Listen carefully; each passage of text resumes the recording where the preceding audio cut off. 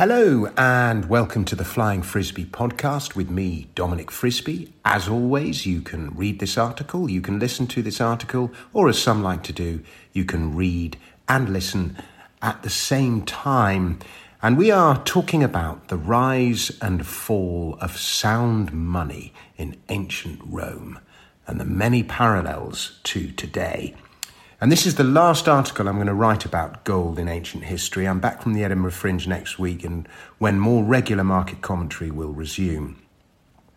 There are lots of exciting things happening on this Substack. If you missed them this week, check out Wednesday's piece on uranium, the coming supply squeeze and how to play this almost inevitable bull market. On Monday, I covered Bitcoin, in particular how UK investors can get exposure via a traditional broker and thus have it in their SIP or ISA.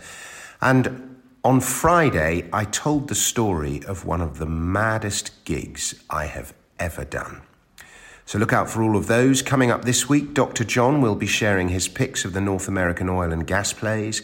Plus, together with Dr. John and Charlie Morris of ByteTree, I've been working on the Do F All portfolio, a do very little portfolio for the hands-off investor who wants to invest his or her money safely and well, without constantly having to monitor it. And there'll be a podcast and a piece about that very soon. So look out for all of those.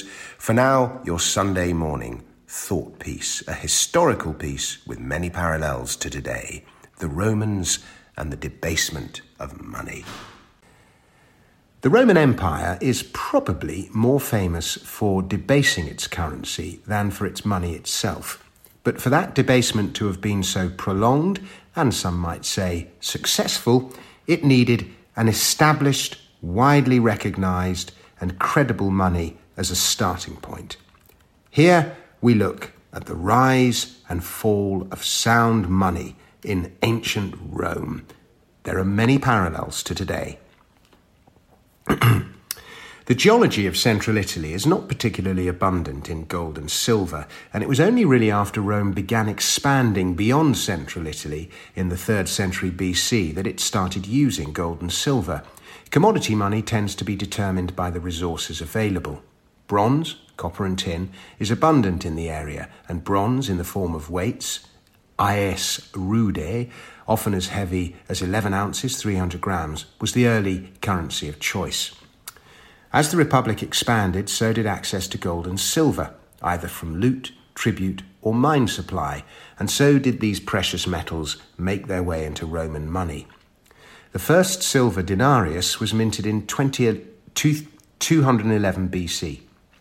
Within 50 or 60 years, Roman coinage was widespread across Italy, and much of the silver to mint the coins came from mines in Macedonia, which Rome now controlled. For the next 500 years, this silver coin, containing just over 1/8 of an ounce of silver, about 4 grams, a little more than the weight of a 1p coin, would be the backbone of the currency of Rome. 1 denarius was exchangeable for 10 asses. The ies rudi evolved to become the ass, hence the name of 10 or tenor. It was 95 to 98% pure silver. To give you some kind of benchmark, sterling silver is only 92.5% pure. The purchasing power of a denarius would be more than the underlying metal value, ranging between 1.5 and 3 times the value. That's seigniorage for you. The denarius lives on today, especially in many Latin languages. The Italian word for money is dinero. Denaro, I should say. Dinero is Spanish. Dinero, Portuguese, denar, Slovenian. In many Arab nations, the currency is the dinar. Heads of emperors appeared on coins, and so as a result did their use as imperial propaganda. The more coins circulating around the ever-growing empire, spreading the message of Roman imperial might, the better. As a side note, there's a picture in the article of a Roman Aureus of Hadrian from 117 AD when he became emperor and when the Roman Empire was at its most extensive. On the reverse, Trajan, the previous empire, passes a globe, the empire, to Hadrian, who accepts it. It seems the Romans knew the world was round. This Hadrian Sestertius, there were 4 of those brass coins to a denarius, tells the same story. You can see all the pictures in the article. And on the reverse of a Trajan denarius, we see Providentia, the Roman goddess of foresight, overlooking a globe, the world, the empire. Several centuries earlier, Aristotle had argued the world was round, saying the earth is spherical, while in 240 BC, Greek astronomer Eratosthenes actually calculated the circumference of the earth, and accurately, by measuring the angles of shadows. The infamous debasement only began shortly after the Republic became empire and control of money passed from the Senate to the emperor. It lasted several hundred years. By the 1st century AD, taxation and tribute only covered around 80% of the imperial budget. The shortfall was met by mining and the loot of newly conquered nations. But the empire was no longer expanding at the same rate, so this was becoming an increasingly risky strategy. Shortfalls, especially under extravagant emperors, became increasingly common. The solution to excess spending, as today, was not to rein it in, but to debase the currency. In 64 AD 64, Nero reduced both the amount of silver in a denarius to about 3.5 grams, as well as the purity of the metal itself to about 93.5%.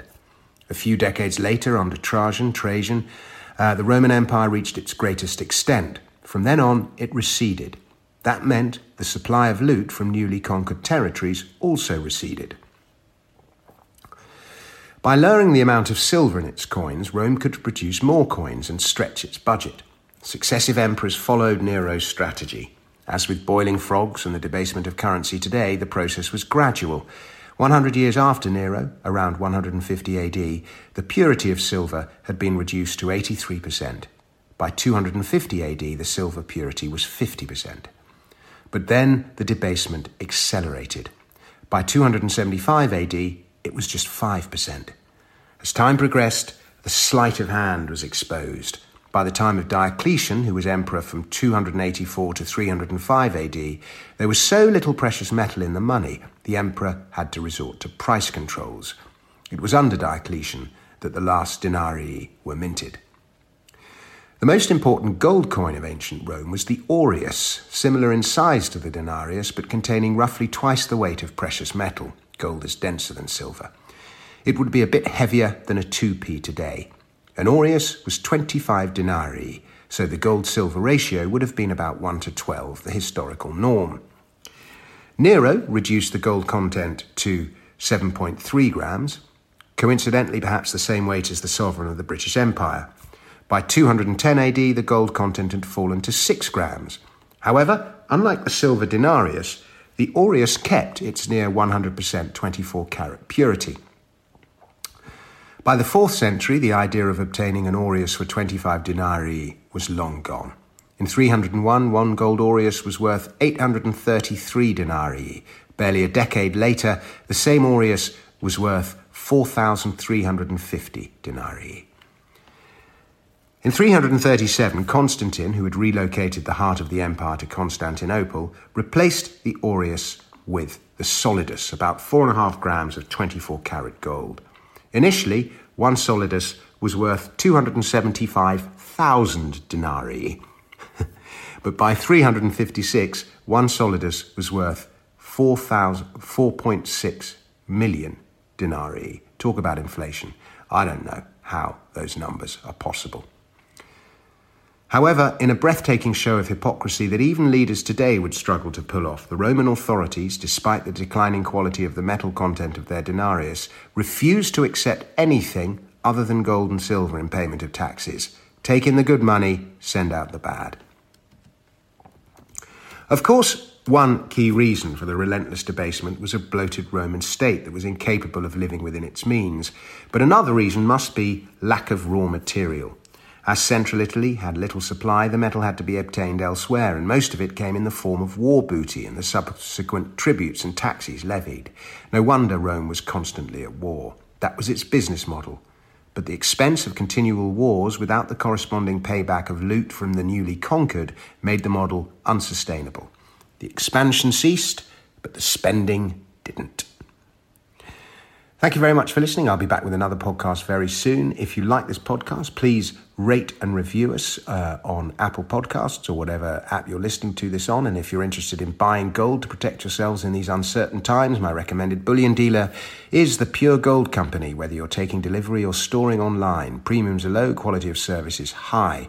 They deliver to the UK, the US, Canada and Europe. Or you can store your gold with them. And if you go to them, tell them I sent you, and there is a link to them at the bottom of the article.